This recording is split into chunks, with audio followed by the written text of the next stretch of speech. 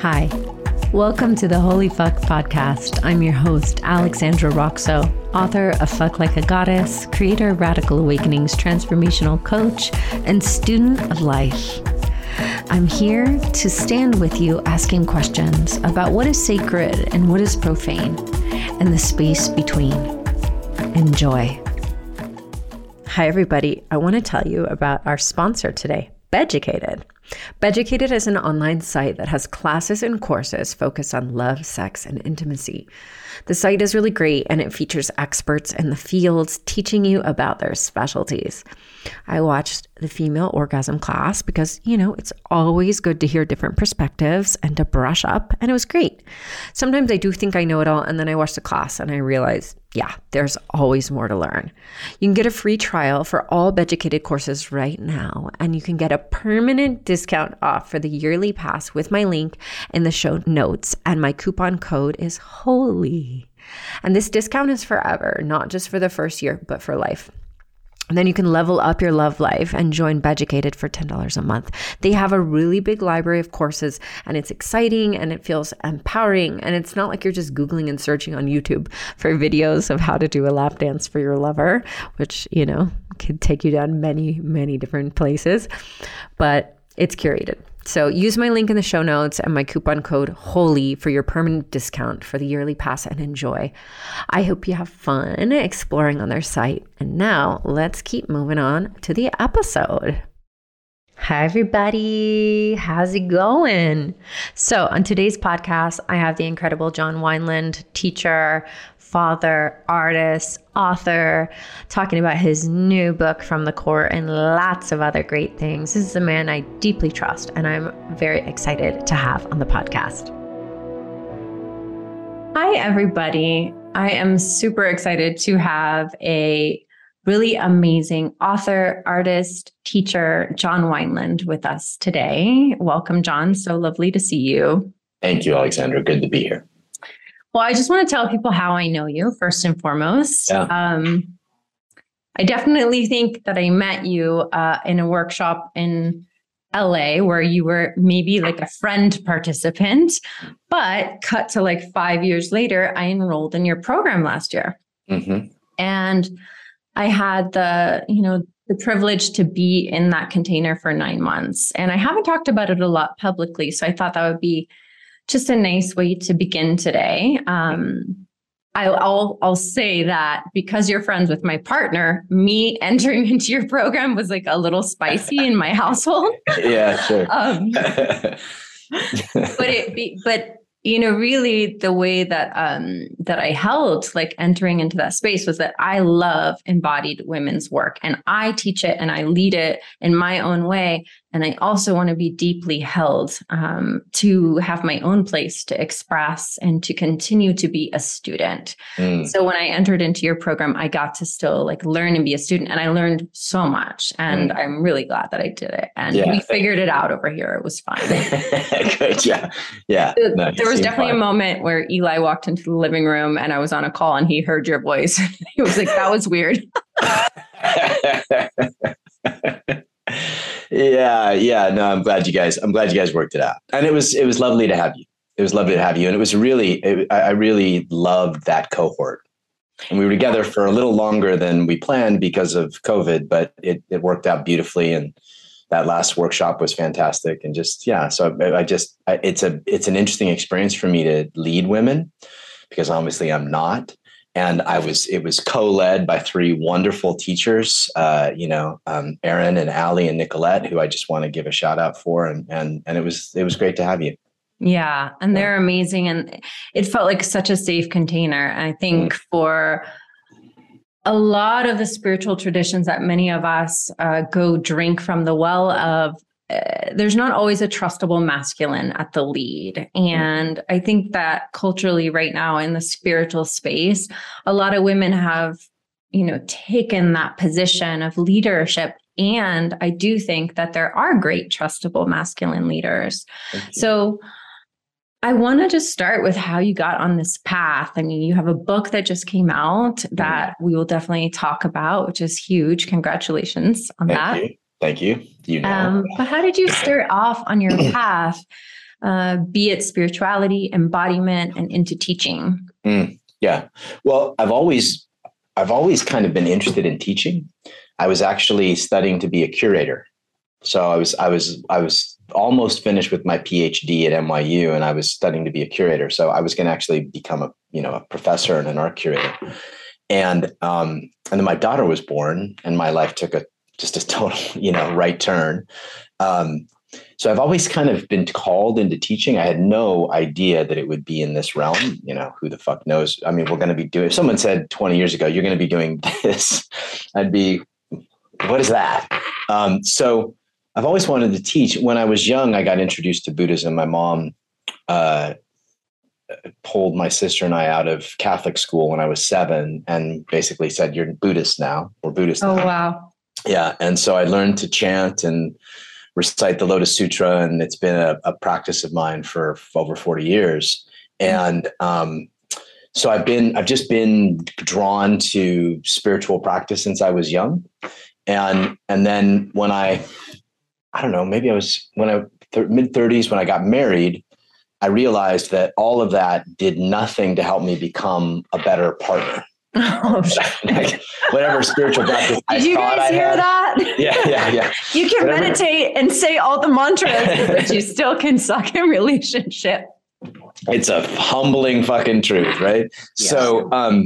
So I realized that I didn't know, some piece of information just did not get bestowed on me. And I think, a lot of people in my generation, growing up in the 70s and 80s, it was like, we just didn't have, broken family was kind of the natural order almost, where I grew up. So my mom was married 3 times. My dad was married 3 times. Like, I had no idea. Mine too. Yeah. So, and just a fun fact for your listeners, I think maybe it might be the number 1 or number 2 identifying marker of whether or not you're going to be in a long-term healthy relationship is your parents, which is so fucked up because like we have no control over that. But whether you had that model as a kid, so I knew I was bucking against dharma, my family's dharma, right? So. And I'm still bucking against it. Why do you say dharma and not karma there? Curious. Well, because of my family. Yeah, I mean, I suppose you could use either one, but because I felt like my family, because of my mom, right? She's still a super devout Buddhist, right? And so my family had part karma, part dharma. Like my family wanted to be in spiritual practice, but did not know. Either my mother or my father could figure out how to make relationship work. Okay, I see. So it felt like I'm changing, through a dharma, I'm trying to change the family lineage, the karma of my family lineage. Right. And, but I didn't know all this when I started. Yeah. And like a lot of guys, I picked up The Way of the Superior Man. I was like, whoa, this is awesome information. How come nobody taught this to me when I was younger? And I went to a workshop with David, fell in love with a woman there, like literally at my first workshop. We were together for classic. We were together. It was classic. We were together for 3 years, did all kinds of work together and practice together. And I was sort of on my way in this realm of being a practitioner. Mm-hmm. And so I did that for, I don't know, another 5 or 6 years and started to have men come to me about, hey, teach us what you're learning, It's obviously doing something. So I started men's groups in Santa Monica, just doing it once a month, like kind of as a side gig. And sometimes I'd have 5 guys there. Sometimes I'd have 30, it was a very wild time. And started teaching men's yoga, started just doing all that kind of stuff. And it just grew as I continued as a practitioner, it just kind of grew. And basically what I've tried to do is take everything that I've learned from many different sources, some of them, from David's work. It's a lot of that framework that I incorporated, a lot of work of Toltec shamanism. I studied with a guy who's, big in that world for a few years, martial arts, like anything that I felt would help me ground into my masculine. Mm-hmm. And I was raised by 5 women, really. Wow. Yeah. I mean, my mom, my aunt, my grandmother, my great aunt. Then I had a sister, a half sister, 2 stepsisters. So I was in a highly feminine environment. and I had no real trustable masculine in my world. So I literally had to create that for myself. So I know you're going to talk a little bit more about this, but I've heard you talk about it before. And what happens when a man is raised primarily by women? And we're talking kind of generally speaking here, but also specifically to you. How did that impact you, the way you were formed, and then what did that challenge you into? Yeah, I mean, well, it's a great question. I think there were a lot of men who were raised with single mothers. Fathers were absent. There's, a lot of work on this. And, I think I was feminized in a certain way. I think when I mean that, it's not negative at all. It's like I was literally like taught to be more aware of my emotions. I was taught to be more expressive. I was taught to be more sensitive to my environment. So there was just there was an ethos of, the feminine that I literally was steeped in. Because my mother was such a devout Buddhist, there was a masculine principle also in the house that I really grabbed onto. Wow. And I remember being young, 7, 8, 9, 10 years old, and chanting for an hour. Right. And so hours. You would consider that masculine, that I would. Buddhist. I would. Yeah. I was a principle. It was like I was single-mindedly focused on connecting to the infinite. Right. And as masculine principle, that's how I'm using it. But I think it just helps for people to hear that. Because I get it too. Yeah. Yeah. So and I think, but what it left absent in me was all of these things that men over the course of centuries have taught sons, right? Which is there's generations of like how to take care of a woman that you love, right? In fact, I had the opposite sort of experience of learning the opposite, and how to show up, how to create discipline in your body. How to keep your word. Yeah. Right? Like all of those things that sons have learned from men, good men and good fathers over the years, just is, and I'm not alone. There's a ton of men my age who are in the same situation. Yeah. And I'm on the flip side, grew up with my dad, not at home. And so I didn't get that imprint. Yeah. And it's like, I think it's beautiful to hear how we arrive with a deep need to our healing and spiritual work, which can lead one into the other sometimes, or vice versa, or whatever. Yeah. And I think culturally there is this, and has been this phenomena of like, there isn't a complete circuit as much as it used to be in terms of getting that masculine and feminine imprint in a healthy way. Yeah. And then so we can have these kind of disrupted relationships. I would call it like a schism, almost an internal schism, Yeah. And it took me years and years to go like, oh, wow. Like I don't know men. Like, I don't know what it's like to have the dad do the things for you. I saw my dad like few weeks out of a year. Yeah. And, So I love that you brought that in. It's like, there's nothing wrong with being raised by just women. Yeah. But the absence of the masculine has impacted all of us. Yeah. Yeah. And I think what I'm seeing is a shift in that. Yeah. That there's more consciousness to the impact after a couple, 2 or 3 generations, let's say. Yeah. Late 60s through the 90s. Yeah. And so I think that's shifting a little bit, and people are more conscious of both having children and what it takes to raise children. And that's beautiful. But you're right. The reason I started men's work, and I'm really clear on this now, is because I was seeking my own, to heal my own wound. Yeah. And I actually started when I got sober when I was in my late 20s, and I gravitated to this men's group, and we would meet every day at lunch for an hour. Mm-hmm. And these guys helped me raise my daughter. They taught me how to be businessmen. They taught me how to be fathers. Mm-hmm. They taught me to show up to the hospital when I didn't want to.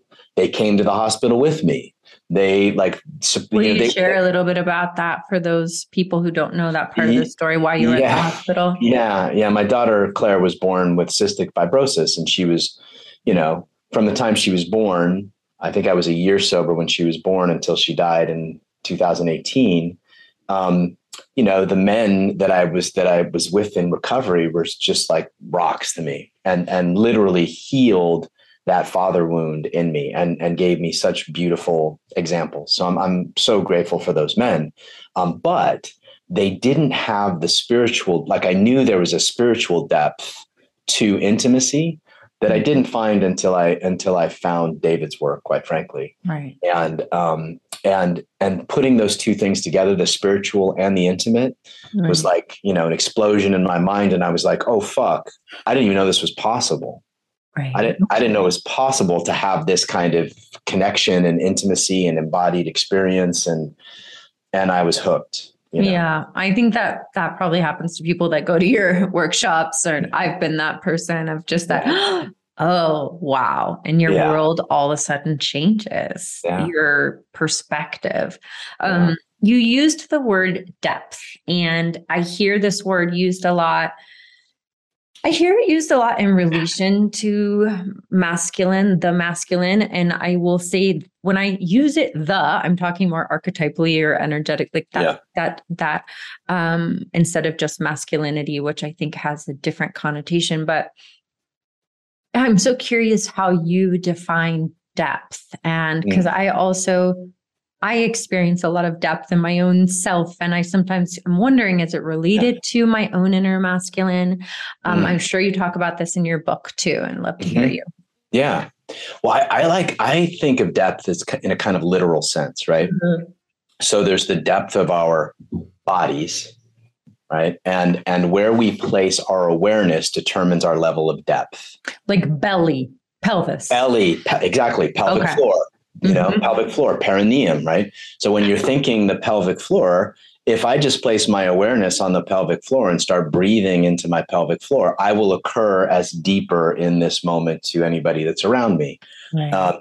If I bring my awareness into a deep place in my heart, right, at the core of my heart, or like a deep part of the tissues of my heart, right, the texture of my heart, I will be practicing depth.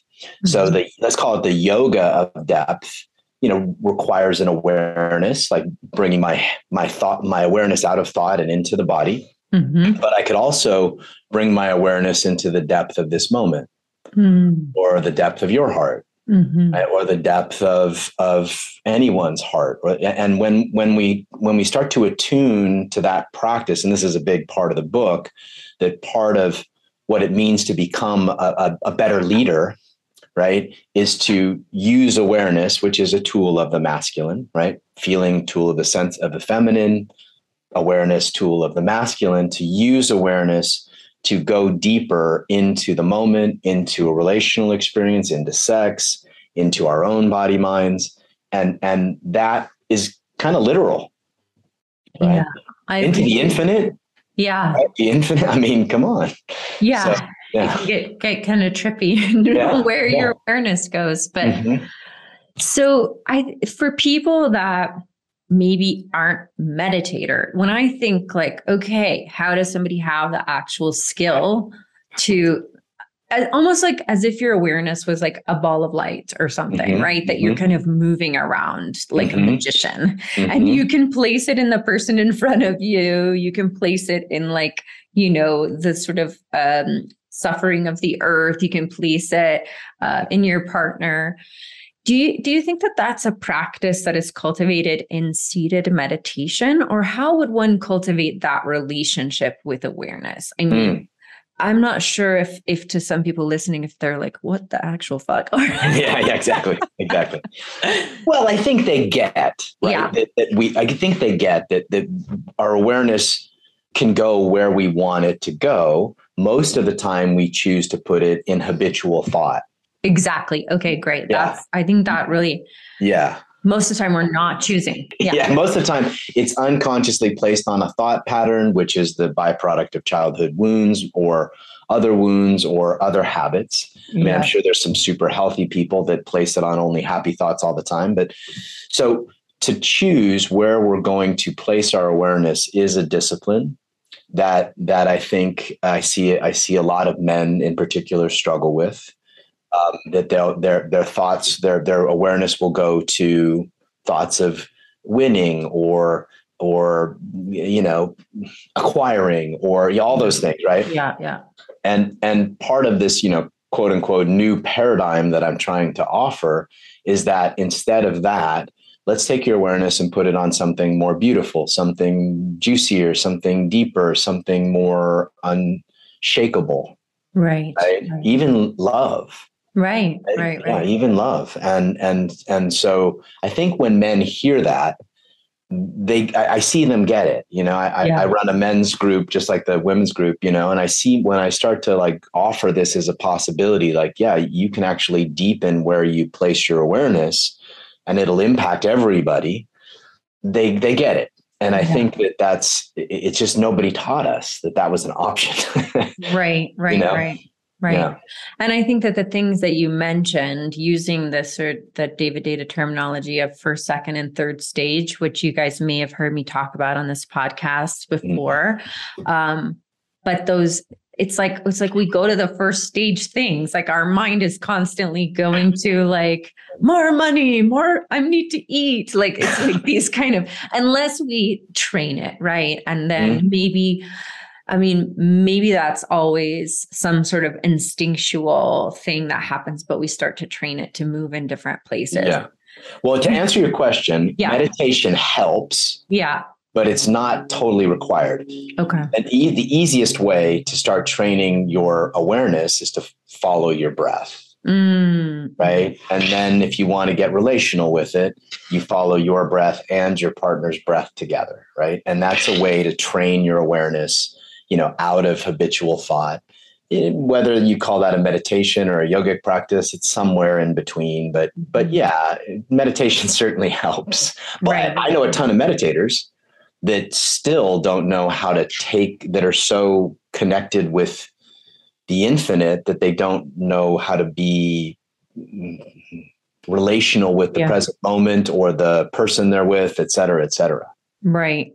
There's so much more. I'm kind of writing a little bit about this for my next book, which is called Dare to Feel. So it's like not inviting everyone to be feminine, but inviting us to be present with the discomfort, the shame, all of it, right? Because we're in a culture of deep escape. I was going to ask, so in relationship to the breath, I definitely loved learning all of the different breath work pieces from you earlier this year, last year, that supported me relationally. And I'm curious, how could you explain how breath impacts the nervous system, not only on its own, because I know a lot of people talk about that, but relationally, like how does it impact our intimacy? Yeah. Well, that's a great distinction because I think they're related. So first of all, breath for your own nervous system, it does a few things. It fills, it relaxes, it slows, and it opens. You could also argue that it grounds, right? Like you could use breath as a grounding agent. So doing that in your own personal practice helps to just make you more available for other. So I think that I'd call that step one, let's call it, right? You know? Yeah. And so step one is to cultivate your own practice and just really get intimate with breath and use it as a grounding, opening force. I mean, not to mention, if we want to go down this rabbit hole a little bit, not to mention like breath is life, breath is the feminine, right? Breath is like, and so breathing it's sort of like a filling of our nervous system and our body and of juice, prana, chi. And so now first you cultivate that chi and openness in yourself, and then you attune it to your lover or to a partner or even to a child, in those moments, or to a room if you're teaching. Yeah. Right. And you use that breath to sort of enhance your sensitivity. And that has all kinds of benefits. And then, and then once you get into the sexual yoga of it, it's about like breathing together and, tantra. This has been tantric practice for thousands of years, but opening together through the synchronized breath. And then, this is part of what you teach too, like, and then adding polarity to that. But the first step is to have the breath synchronized so that there's like a nervous system entrainment, Yeah. then you can start to add some juicy, energetic pieces to it. I find that a lot of people, I don't know, it takes a while to nail that, right? It takes a while to nail just breathing in your own body. Yeah. When I lead women on their own, I'm like, yeah, it's hard. Like when we have thoughts that are disruptive, or feelings that we don't want to feel, like our breath shallows. Like I'm constantly in sessions with women and I'll ask a question and they'll go and clench and close their mouth. And I'm like, stop that, breathe. Right. So yeah, the idea of the impact of our breath on our nervous system, on our level of openness to the moment and to ourselves first and foremost, and then to another. And then the bubbles and the excitement when we step in front of another that makes our breath become erratic and shallow, perhaps, right? Mm-hmm. And how much practice it takes to drop in and to settle into the body and to another person's breath. Ooh, that in itself, before adding other elements, I do think that's a 5-year practice right there. Exactly. I said this the other day. I'm like, I'm not even to the polarity part. I'm just working on that. But so you did mention the words sexual yoga, which I'm sure, perked a few ears. Yeah. Will you give us a little explanation of what you mean by that? I think the word polarity these days is super became a buzzy word in the spiritual community, which I have varying thoughts about. But let's from you, fully trustable source, let's deconstruct what is sexual yoga, what is polarity, what is upstream from these concepts, like you mentioned, these sort of ancient tantric. I think a lot of people probably don't have any of this context when they're taking in information online quickly. Yeah. So I would love, since you've studied this for an extensive amount of time, to hear it from you. Yeah. So let's just, this is just my definition. There's different definitions, I think, of sexual yoga. David may differ from mine. There's a woman named Sophia Diaz who I love, who, is in your neck of the woods, who also, was instrumental in bringing this concept of sexual yoga. And when I think about it, I like to think about, just like in regular yoga, there's breath, there's mudra, focus, right? Could be the focus of your awareness or the focus of your gaze, and there's movement. And bringing those together is a way to deepen connection and create an arc of energy. So if we just leave the polarity piece out of it for a moment, just that, the working with certain kinds of breath, certain kinds of focus, certain kinds of movement, even if it's just the subtle movement of your sacrum or your pelvis or your perineum or your cervix, that movement, that breath, and that focus open up channels of energy. And when you then layer on top of that opening and focus different textures of, let's call it the easy way to work with polarity is just think of two battery poles, like a negative and a positive charge, or the north and the south pole. And if you amplify one, or if you amplify the positive pole, meaning charge it more, and you amplify the negative pole, meaning charge it more, then the charge between those two poles gets amplified. It's physics. It's physics, right? Mm-hmm. So you're adding that masculine, feminine polarity piece on top of the yogic connective piece. And that allows for very deep, it's a structure. Let's call the yogic piece the structural piece. And then we'll call the polarity piece the energetic piece, kind of masculine, feminine. And that's what creates very deep, intimate experiences. Yeah. Yeah. So it's part yogic, part meditative. We use that term because it's an easier term for people to at least kind of enter. Right. But it's I consider it part meditative, part shamanic. Right. Part, you know what I mean? If you want to bring sex magic into this whole thing, part shamanic, part yogic, but it's the the term that I think most people know is sexual yoga. Yeah. I think the thing that I feel like things have gotten a little bit messy in terms of the way there's so many different people interpreting these terms, and sometimes messy is great. So I'm not necessarily judging it, Right. but I just want to delineate too that I believe that when you're speaking of sexual yoga, you're not even speaking of any physical touching. No, you're speaking of full clothes on. Yeah. Yes. Yeah. And my workshops clothes stay on, but yeah. So I think what I appreciate about what John is saying is that there is an energetic possibility and there is an energetic magnetism that can be created in a container of yogic practice. And yogic practice implies a reverence, a spirituality, maybe some sort of lineage, maybe not. And that all of that, so that those words coupled together, like sexual and yoga, are implicating, I think, an elevated expression of sexuality that maybe most of us weren't indoctrinated into.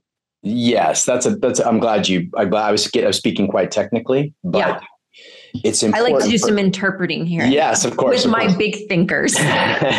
So I'm speaking about the technical the yogic practice, but within that, I used to use the word reverence, which I love. I would use the word worship. Mm-hmm. I would use the word awe. Mm-hmm. I like to think of three pillars in the sexual intimacy work. If we'll say the practice of sexual intimacy rather than yoga. Yeah. And in the first pillar, it's about the intimate. So the intimacy of human to human, like heart to heart, just human to human, tenderness to tenderness, right? The soul connection. So there's a human connection, there's a soul connection. That's the intimacy, right? Which is that we're the same ultimately. There's just one of us here, right? So that's the first pillar. The second pillar is this arc of sexual energy that we discussed, right? And then the third pillar is a devotion to each other's nervous system. Mm. And that's a really tricky, that's the hardest one for so many people. And I like how I've never heard anyone else say it like you say it, because you use the word nervous system. And I appreciate that. It almost depersonalizes it a little bit, even though it's super personal, the way our nervous system is formed. Thank you. I just want to highlight that's a very John thing, I think, right? I mean, I pulled this from, there's when people have spoken about nervous system tolerance and that kind of thing. But I'd like to think specifically within intimacy like this. I'd like to, I think it's my contribution or innovation to whatever. But so within this technical container of breath and awareness and having a reverence for your partner's divine, right? And if you're with somebody whose essence, and we'll get into I guess it's time to get into this, whose essence is feminine, right? To feel the divine feminine in him or her, them, is part of the practice, and really have a deep reverence for that, and vice versa. Now, I know you know this, but I'm saying this for all you, this is gender neutral. Like this, it doesn't matter. We all have masculine and feminine. There are men who identify primarily as feminine. There are women who identify primarily as masculine. Most of us have both. Most of us predominantly lean one way or the other, but it doesn't have to be that way. So there's just so much freedom in that. And choice. I think people get so defensive about it. And I'm like, wait, you guys, you get to choose. You get to choose if this is your path. Mm-hmm. It's not everybody's path for sure. Yeah. If you walk into a workshop and you feel fully lit, like you've just come home to a part of yourself, maybe it's your path, But some people it's not. So if it's not, don't worry about it. You can keep listening. You don't have to attack us.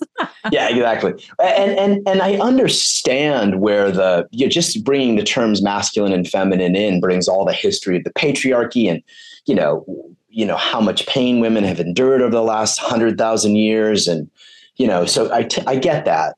Yeah. And it's a framework that's very useful as well. And ancient too. And ancient, yeah, way before, Shiva and Shakti and yin and yang. I mean, this goes way back. Yeah. So all of those elements, I think, come together to create a really beautiful sexual yogic practice. And what I'm seeing, and I think you're maybe seeing it too, is that people will learn some of the technical aspects of it, but won't bring the spiritual reverence. Right. And so it tends to be messy and somewhat shallow and oftentimes dangerous. Yeah. I have a friend, we sometimes do a little rabbit holing on this one guy who quote unquote teaches polarity. I will not say his name. And he'll write these things like, women, if you do this, you're masculine and you're never going to meet a man. We're just like, it's crazy. It's crazy. Anyway, there are a lot of people out there kind of throwing around some of this terminology. And it's interesting because it does just feel kind of zeitgeisty in the personal growth and spiritual space right now, which means there will be all of the true practitioners and the novices who have great marketing, and that's just, I think, part of it. But so another question I had kind of in relation to this is like, do you think that people have mistaken this for a 24/7 lifestyle, this sexual yoga, this practice of creating polarity in their relationship? Has it created, what has it created in people that have stumbled upon it that you've witnessed? Oh, this is such a great point. So one of the issues I've had actually with David's work is that if you read The Way of the Superior Man, and most men have this experience, a lot of men have this experience, it's presented with such beautiful simplicity that it's misinterpreted to be easy. And it's not. The levels of practice and the personal, just to be able to tussle with a woman versus be reactive to her when she's criticizing, right? I mean, so these things that are easy to some people who've been in practice for 40, 50 years are not easy for most people who are trying to find their way through their childhood wounding and modern life. And it's so I think to answer your question, people tend to weaponize these things against themselves and against their partners rather than. I try to make the point in the book that these are lifelong kriyas that are never reached and never perfected. Exactly. And filled with failure and recommitment. Yeah. And so I just want to say that for anybody who, thinks like, oh, I need to get more masculine so I'll be loved, or I need to get more feminine so I'll be loved. And this is a long journey of opening and spiritual exploration and sexual exploration and personal exploration. And it's not something that happens overnight or that you can turn on.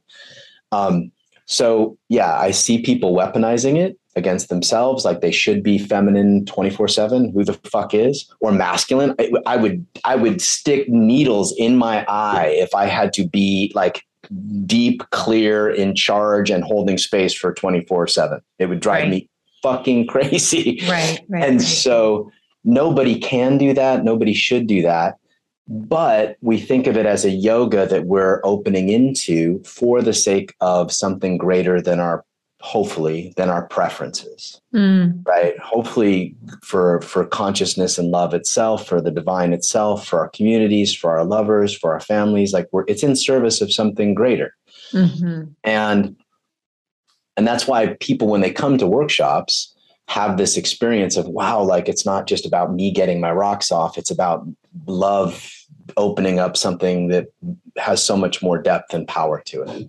And so to answer your question, finally, it's more like, think of these as nutrients, so that's the spiritual aspect of it, which is fantastic. But for your partner, your feminine is a nutrient. Certain aspects of your feminine is a nutrient to his nervous system. And he actually gets fed energetically by your devotion or your energy or the ways you move or and it's like a nutrient. And if and if you withhold those nutrients for 2 days, 5 hours, 10, whatever it is, 2 weeks, he'll start to feel malnourished, and vice versa. Like presence is a nutrient.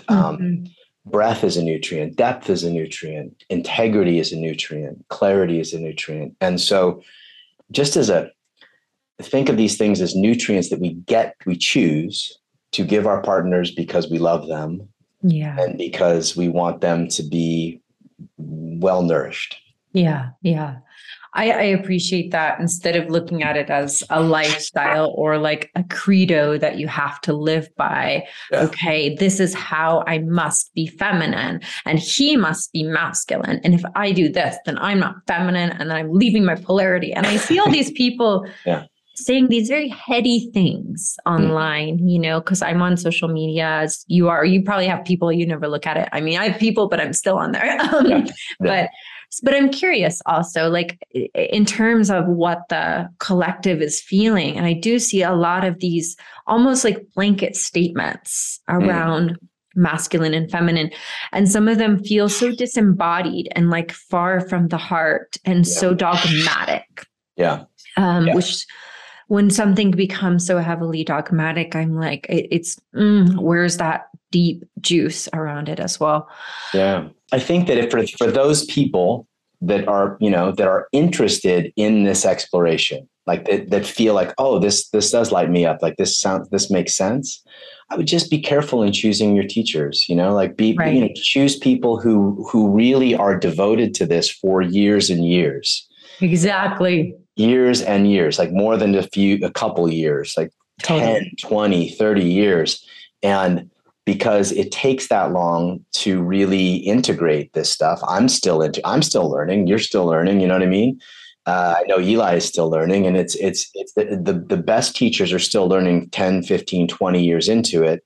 And there's only a few people who have 40 or, 30, 40, 50 years of experience in, the tantric embodied realms. So I just would encourage, because there's so much noise, take the time to really feel into because here's the thing. And I have a teacher training program, and it's part of what I teach them is you're asking somebody to open their body and their heart, and then you're giving them a transmission. And if your transmission is muddied, or if it's got shadow in it, like you're now pumping that into an open body and heart in front of you. So it's really important. It's one of the reasons why I was like, mine is 3 year minimum, 3 years and 1,000 hours. And most people are not going to do that. Right. Most people are like, oh, that's too much. I'm like, that's just the fucking start. So I guess I'm just piling on to what you're saying, that it's really important for people to be discerning in who they choose to work with. I talk about that too. And I mean, I am no way in hell a polarity teacher. And like Eli and I led a couples or a co-ed immersion, but we're very clear. And I'm very clear. I'm like, look, I'm really great with the women. I've been doing that for 20 years. I've been I started leading my first women's circles in New York when I was 18. And so I feel very confident in that space, like helping women open to feel everything, to make art from it, et cetera. But when men are in the room too, I'm just like, this is not my area of genius. I'm going to be very honest with you all. We can have conversations in this room, but like the work that you do, taking people into these very potent, energetically sexual moments to be, clear, closer on, that takes a lot of skill. That takes a lot of training.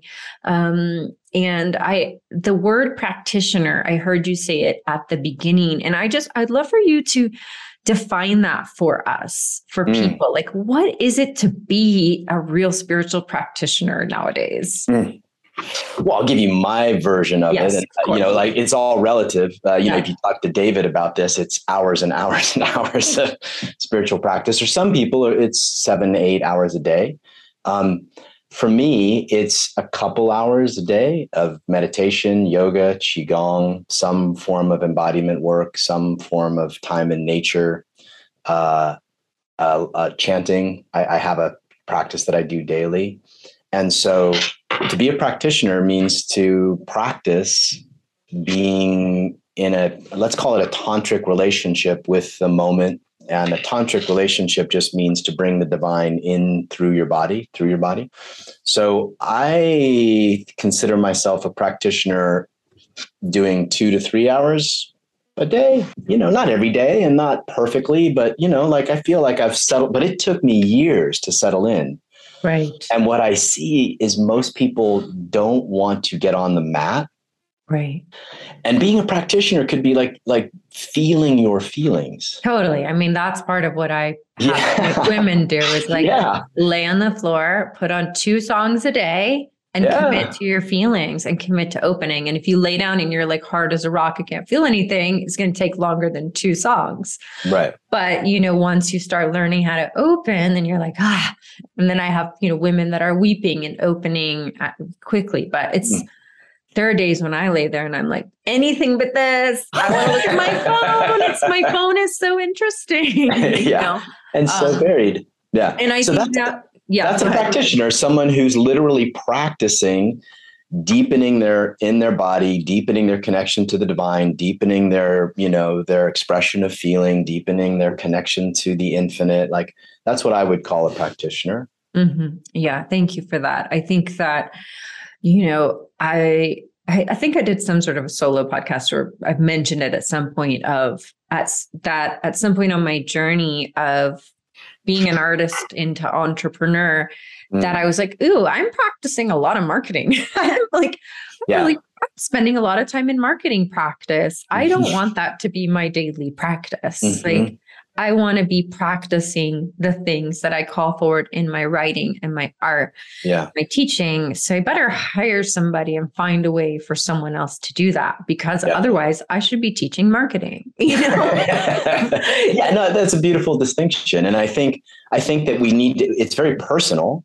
Yeah. Like, I've seen some of your stuff on Instagram and you're out in nature moving. Right. You're out in nature moving. And that is practice. That is you practicing your special connection to the feminine in your own way. And so whatever, it's not like it has to be you. I want to say you can choose whatever your practice is. It doesn't have to be mine. It doesn't have to be Alexandra. Oh, mine part of is making art for sure. Like that's definitely part of it. Yeah. And expression. Which is lovely. So whatever your practice is out there, people, own it. Own it. Yeah. Okay. So, I wanted to ask you this question because I'm imagining a few people will be thinking about it. You touched on it a little bit, which is, that it doesn't matter what body that you're in, that you could practice, feminine or masculine. Yeah.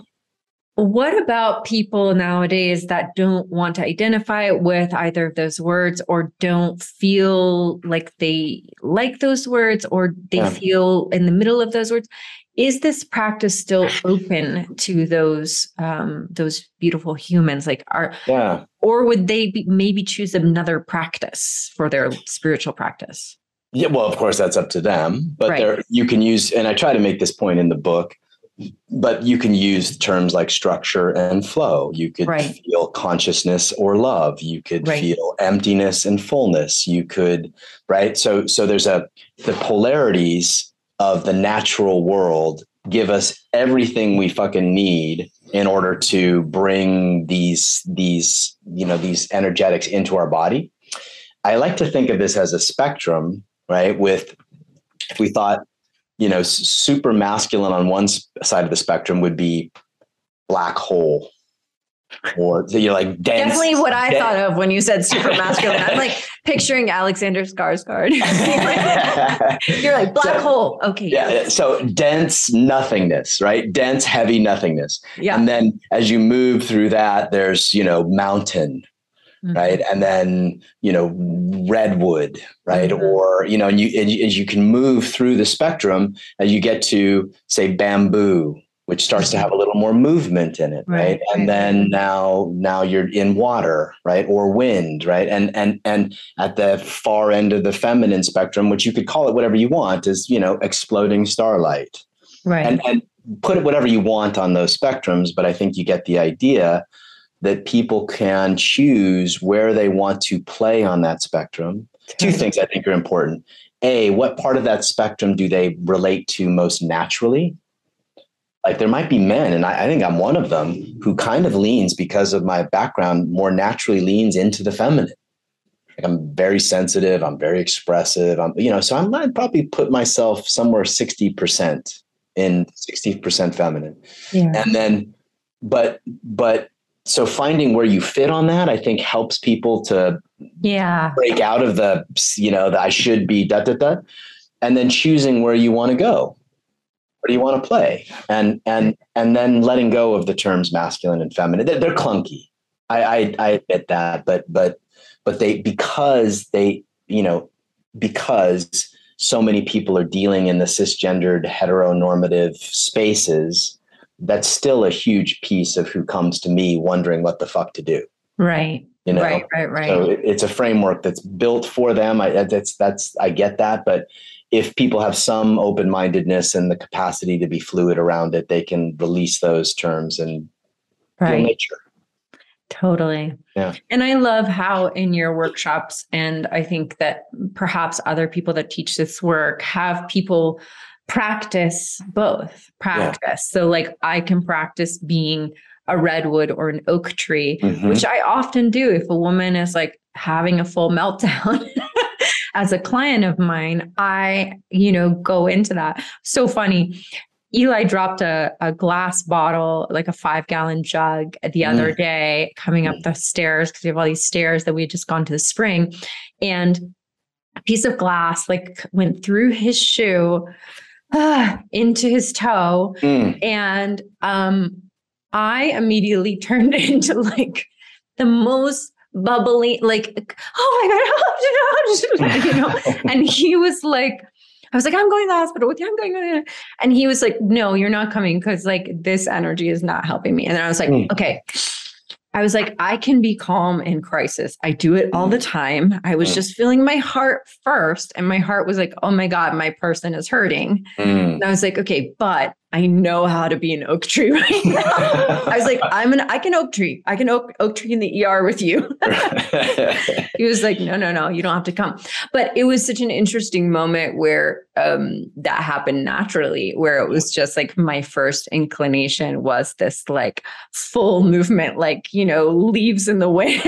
Yeah. And I think we should. I think all humans are better. I'm going to make a value judgment here. I think people are better off cultivating both capacities. Men do really great in play and play and expression, right? And that helps to clear something. And it's really good for women, to learn how to be an oak tree when their partner is having an emotional experience or being a mother, for Christ's sake. Yeah. Fuck. That's such hard stuff. It's funny. We went to, because Eli and I and a couple other guys went to Yosemite. And if you would have seen the four of us like playing naked in a waterfall, right? I mean, it was like kids giggling and it was so nourishing. And so I think it's really important for, and I remember in North Carolina teaching the women, kind of an hour of masculine practice of breath and seated, and you guys ate it up. Yeah, totally. I did your Chi generation, which Eli also taught me. Yeah. I did that with my group last week, actually, and they felt really good in it. Yeah. And I said, John and Eli, I've practiced this with both of them. And it is supportive. And I was like, and for those of you guys listening, it's a Qigong exercise where you're kind of in a squat and you're holding your hands out. I did it the first time with Eli in Tulum in 2020 when he was teaching a workshop, and it was like, we had barely known each other.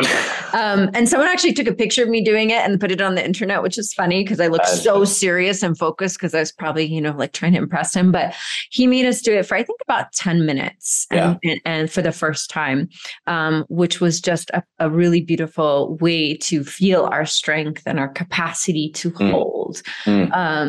I got so much out of the program with you. Coming into, say, your program, I knew I was going to get influenced by the work there. And I always get a little bit nervous about what I take in, because I know it's going to become me. Yeah. So in my groups and in my women's immersion that I led in May, I was like, I had just finished your work. And so I mentioned you and Allie and Nicolette and Aaron several times during that immersion, because it was just so fresh within me.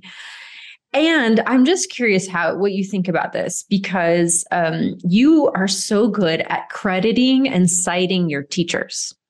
And you really inspired me with this, because I heard you so many times credit David, Cass Phelps, Teo, like I don't know, I don't even know all of the people, but I've heard their names, you know? Yeah. And I just don't hear many people doing that, to be honest. And I was just kind of like, and I also see people who probably are your students or follow you reappropriate your teachings without crediting you. And I'm just curious what you think about that, because you're so good at modeling the very generous version of that. Thank you. I'm glad. Thank you for saying that. It was definitely something I had to cultivate. Yeah. And the piece of it, when I relaxed around who I am and what I'm bringing in the world, it felt totally natural to just credit everybody who gave me information. And literally, the way I think about it is I have the greatest job in the fucking world. I mean, I'm so blessed by the life I get to lead and how I get to teach and what I get to experience, with men and women so I'm just so grateful for the people who gave me this opportunity, that it just feels, it's the least I can do is to make sure that people know about them and their impact on me. And also too, Eli too, I don't think your people know this, but Eli was my very first men's workshop. 10 people in Oakland or something in San Francisco. He was teaching it? He was teaching it, yeah. Yeah, I went to David's thing and Eli was there, and Eli was like, I'm doing something next month. I'm like, I'm in. So I went to, so Eli I did my first 2 generator with Eli. So, I guess I think that the part of people that feels scared or feels lack is often, not always, but often the part of them that doesn't want to credit the source. Yeah. Because they're afraid that it will take away from them in some form or fashion. But it really does the opposite. It actually makes you look better to be part of a lineage of teaching that's very deep and old. And it also just feels good. It feels good. In my book, I said so many people's names, and I thought, is this too much? Like, do I need to ask them? Am I going to embarrass them? I don't even, it didn't really matter. I was like, I'm doing this from my heart out of reverence. I've never spent time directly with David, though his teachings have impacted me greatly. So I was like, I have to really be say that at the top of my book, that this man's books have impacted me and his teachings through his students who teach, etc. Yeah. And I do think a friend of mine who has her first book coming out soon, her name's Ebony Janice, she posted something recently that was just like, we have to cite and credit our intellectual lineage or spiritual lineage, even down to conversations with people that have deeply inspired us. And I think things have gotten really messy online. So I just really appreciate your integrity with crediting often. You don't just credit these people once. You continue to remind us that you're part of these lineages that you've been invited into. Yeah. And I think another 2 pieces I'll say about this. One, I'm super proud of these lineages. Yeah. Like, Teo trained in the Carlos Castaneda lineage for 20 years before I started working with him. And Cass was part of the with Emily Conrad, invented nonlinear movement. Right. So these people are fucking giants, and I'm just blessed to be able to work with them. And for those people who are teachers, students wanting to teach, and I have innovated each of their works in my own way. Like they've been integrated into my body and life experience and then spit out into a workshop, right? In a moment in my own innovation. And so that's also important that I own that yes, I have this lineage that I'm from, and then I also have my own innovation that's mine. Yeah. How have they felt about that? Are they all like, good job? Or do they ever get grumbly? No, most of them are cool. Good. Most of them are cool. Yeah, most of them are cool. I mean, certain ones, have very specific ways they want to be credited, and that's okay. I mean, they've earned that right. So so most of them are really cool, and some of them are, some of them are, some of them don't even care. Like, whatever, man. Totally, totally. It's good. Take it. It's yours. Yeah.